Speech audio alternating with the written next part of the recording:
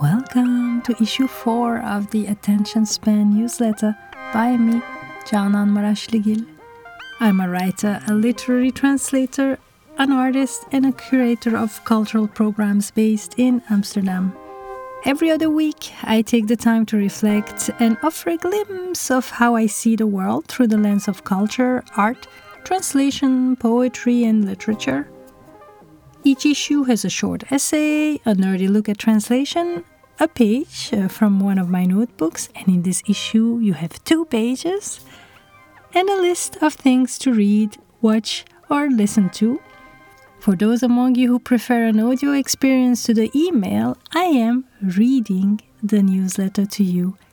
You can also support my work via Patreon for only €3 a month. Visit the page patreon.com/theattentionspan. And since the recording of the newsletter, which I did send on time last week, was delayed, I'm going to share with you a little behind the scenes, which the readers on the email will not get, unless you're reading both reading and listening, of course, which case I do love you. Thank you for being there.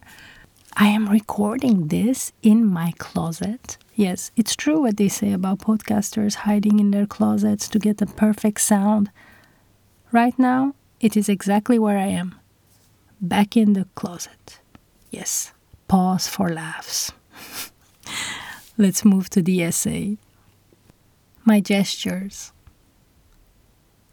On 3 and 4 June 2023, I had some work in progress shown at the Power of Play exhibition in London, organized by Workshop Grow, a school and community of artists founded by Natasha Caruana, which I joined in January 2023. It has been an immense step for me to allow myself to take the time and create the space my artistic and literary practices need in my life. The artists, writers, poets, and all sorts of makers among you would recognize this constant juggle between work that brings us the cash we need to lead a decent living, and let's face it, the neoliberal politics we live in don't make it easy at all, and our artistic practices, which necessitate effort and time before they can turn into income streams, if they ever do. So, Workshop Grow has been a home for me and my process, and I couldn't think of a better place to share a glimpse of my gestures for the first time than in the exhibition. My inspiration to frame my artistic practice under a variety of gestures was born from reading the essays in a book titled Gestures by media theorist, philosopher, writer Willem Flusser, translated to English by Nancy Ann Roth.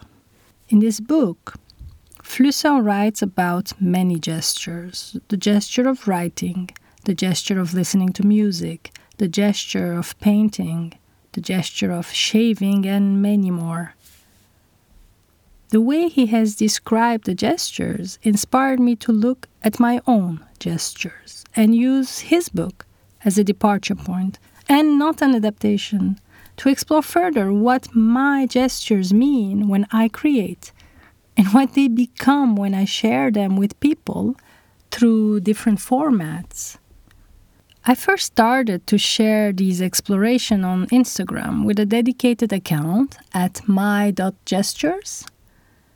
For the Power of Play exhibition, I presented 2 booklets, which we could also call sketchbooks. I've used paper sample catalogs to showcase the process, and with this format, highlight this is work in progress and also play, in the hope that visitors would feel comfortable just taking them in their hand, flipping through the little cards, discovering the images, and reading the short notes on the different gestures I am sharing. The gesture of pressing flowers, the gesture of the self-portrait, the gesture of feeding birds, the gesture of praying, the gesture of tenderness, the gesture of image transfers. There are many, but to me, the first gesture of all is the gesture of writing. which in itself includes so many others, such as choosing a notebook, filling the fountain pen with ink, pressing lavender flowers in between pages. This process is endless.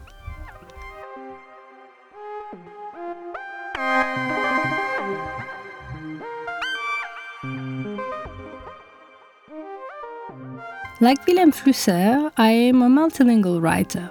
I move easily from one language to another in one sentence as I speak, write, dream. Unlike Flusser, I'm no media theorist. I also am not an academic. I write from experience, from practice, not from theory. Sometimes concepts, always from my reality and biography. Flusser wrote on a range of gestures, from writing to shaving or listening to music. He wrote his essays in the beginning of the 90s in German. I've read the translation in English by Nancy Ann Roth, which is the text I refer to in my own process of exploring my own gestures. I would like to share one specific gesture in more details with you, the gesture of praying and of photographing loved ones praying. During my visits to Istanbul and Brussels in recent years, I have photographed the women in my family praying. One is my late grandmother. We lost her in September 2022.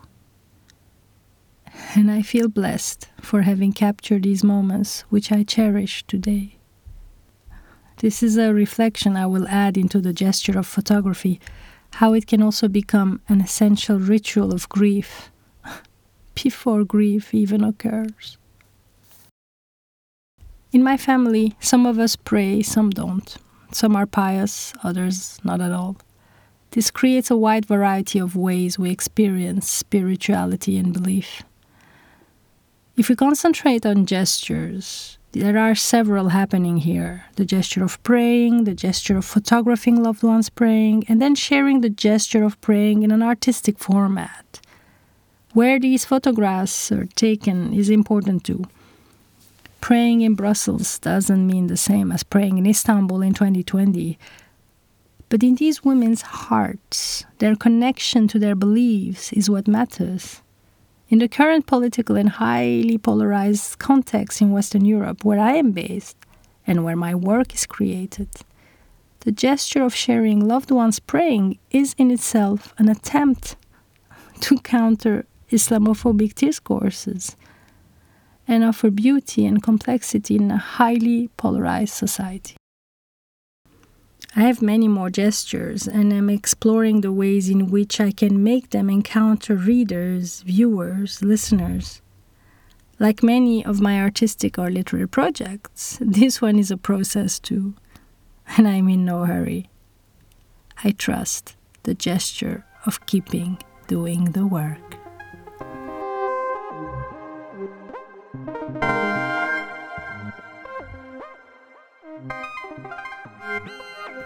On translation.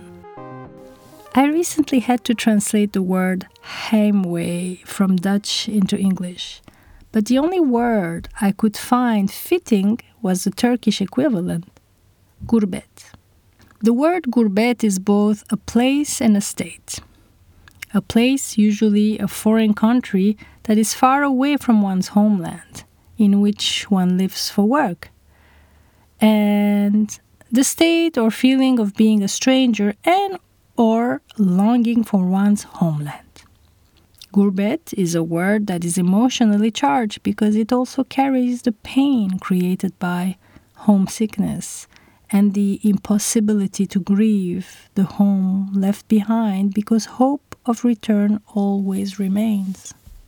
In the Turkish language, it's enough to add a suffix, j, to a word to make it a profession or an occupation. For example, tamir, repair, plus j, tamirci, is a repair person.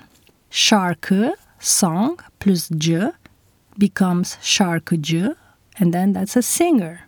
Same thing with a simit, simitçi, simit seller. Çiçek, flower, çiçekçi, flower seller. And there exists such a word related to gurbet as well. Gurbetçi, the one who longs for his/her their homeland. So the emotional state becomes an occupation. The migrant wears gurbet like an uniform, one that knows no boundary between work and life. Being a gurbetçi becomes a constant state of being. So yeah, that's a word that always gets to me, and which I always find impossible to translate. Yet, I believe many of you, even if you don't understand the word gurbet, feel like gurbetçi. Now, listening, watching, and reading. Black and White, 3 poems by Nisrin Barki, translated from Dutch to English by Michelle Hutchison. Published on Words Without Borders in their May 2023 edition. And if you can read Dutch, I would also urge you to go dive into Barki's poetry collection, Oeverloos. I just finished writing an essay about the work of this tremendous poet I have the immense chance to call a friend. I will, of course, link to the Words Without Borders site in the show notes. To tell a story from 1983. Whenever I feel a bit lost and I'm yearning for listening to people, taking the time to respond to one another and reflect on the world in a deep conversation, I watch this conversation on storytelling between John Berger and Susan Sontag. This video is on YouTube and I will also link to it in the show notes. And something to listen to, AI Meets World, Part 1, on the White Matters podcast. I've been interested in AI, especially in relation to automated translation, for years now, but I have not dived into what it means and how it works enough to form any kind of reflection. So I'm starting to gather information, knowledge, and experiences so I can participate in this important conversation someday in the near future, hopefully, with tools and not just based on fear of the unknown. And this episode is a good start, and I will link to it in the show notes. And now, last but not least, a page from one of my notebooks, like in every issue, except that this one this time I have shared 2 pages. Since I wrote about my gestures, I'm sharing these specific pages which come from the sketchbooks that were exhibited in the exhibition. They contain some photographs that I have printed and pasted into the little pages of the catalog, the sample paper catalog, which I used as a sketchbook. And it's actually striking now that I look at them and try to describe them to you. One of them is 2 pages facing each other. One of the photographs is my grandmother praying, and the other one is pressed lavender in between one of my notebook pages, which I took a picture of. And for some reason, I put these 2 next to one another. Who knows what that means? Who knows what that means?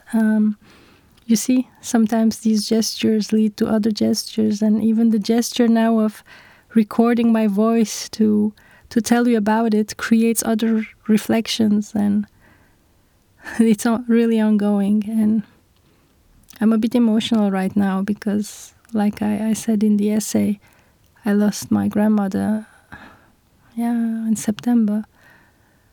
And I miss her deeply. And seeing these pictures of her, which I took, really moved me immensely. So, yes. Thank you. Thank you so much for listening. Thank you so much for being there. I'm really, really thankful for your presence.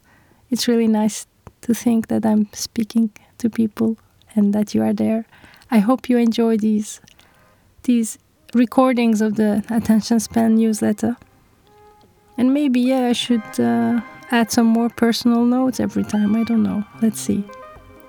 I allow myself to be more emotional in this episode. Let's see. Let's see if you will enjoy it. Until next time, issue 5. I hope you enjoyed this episode, and Thank you.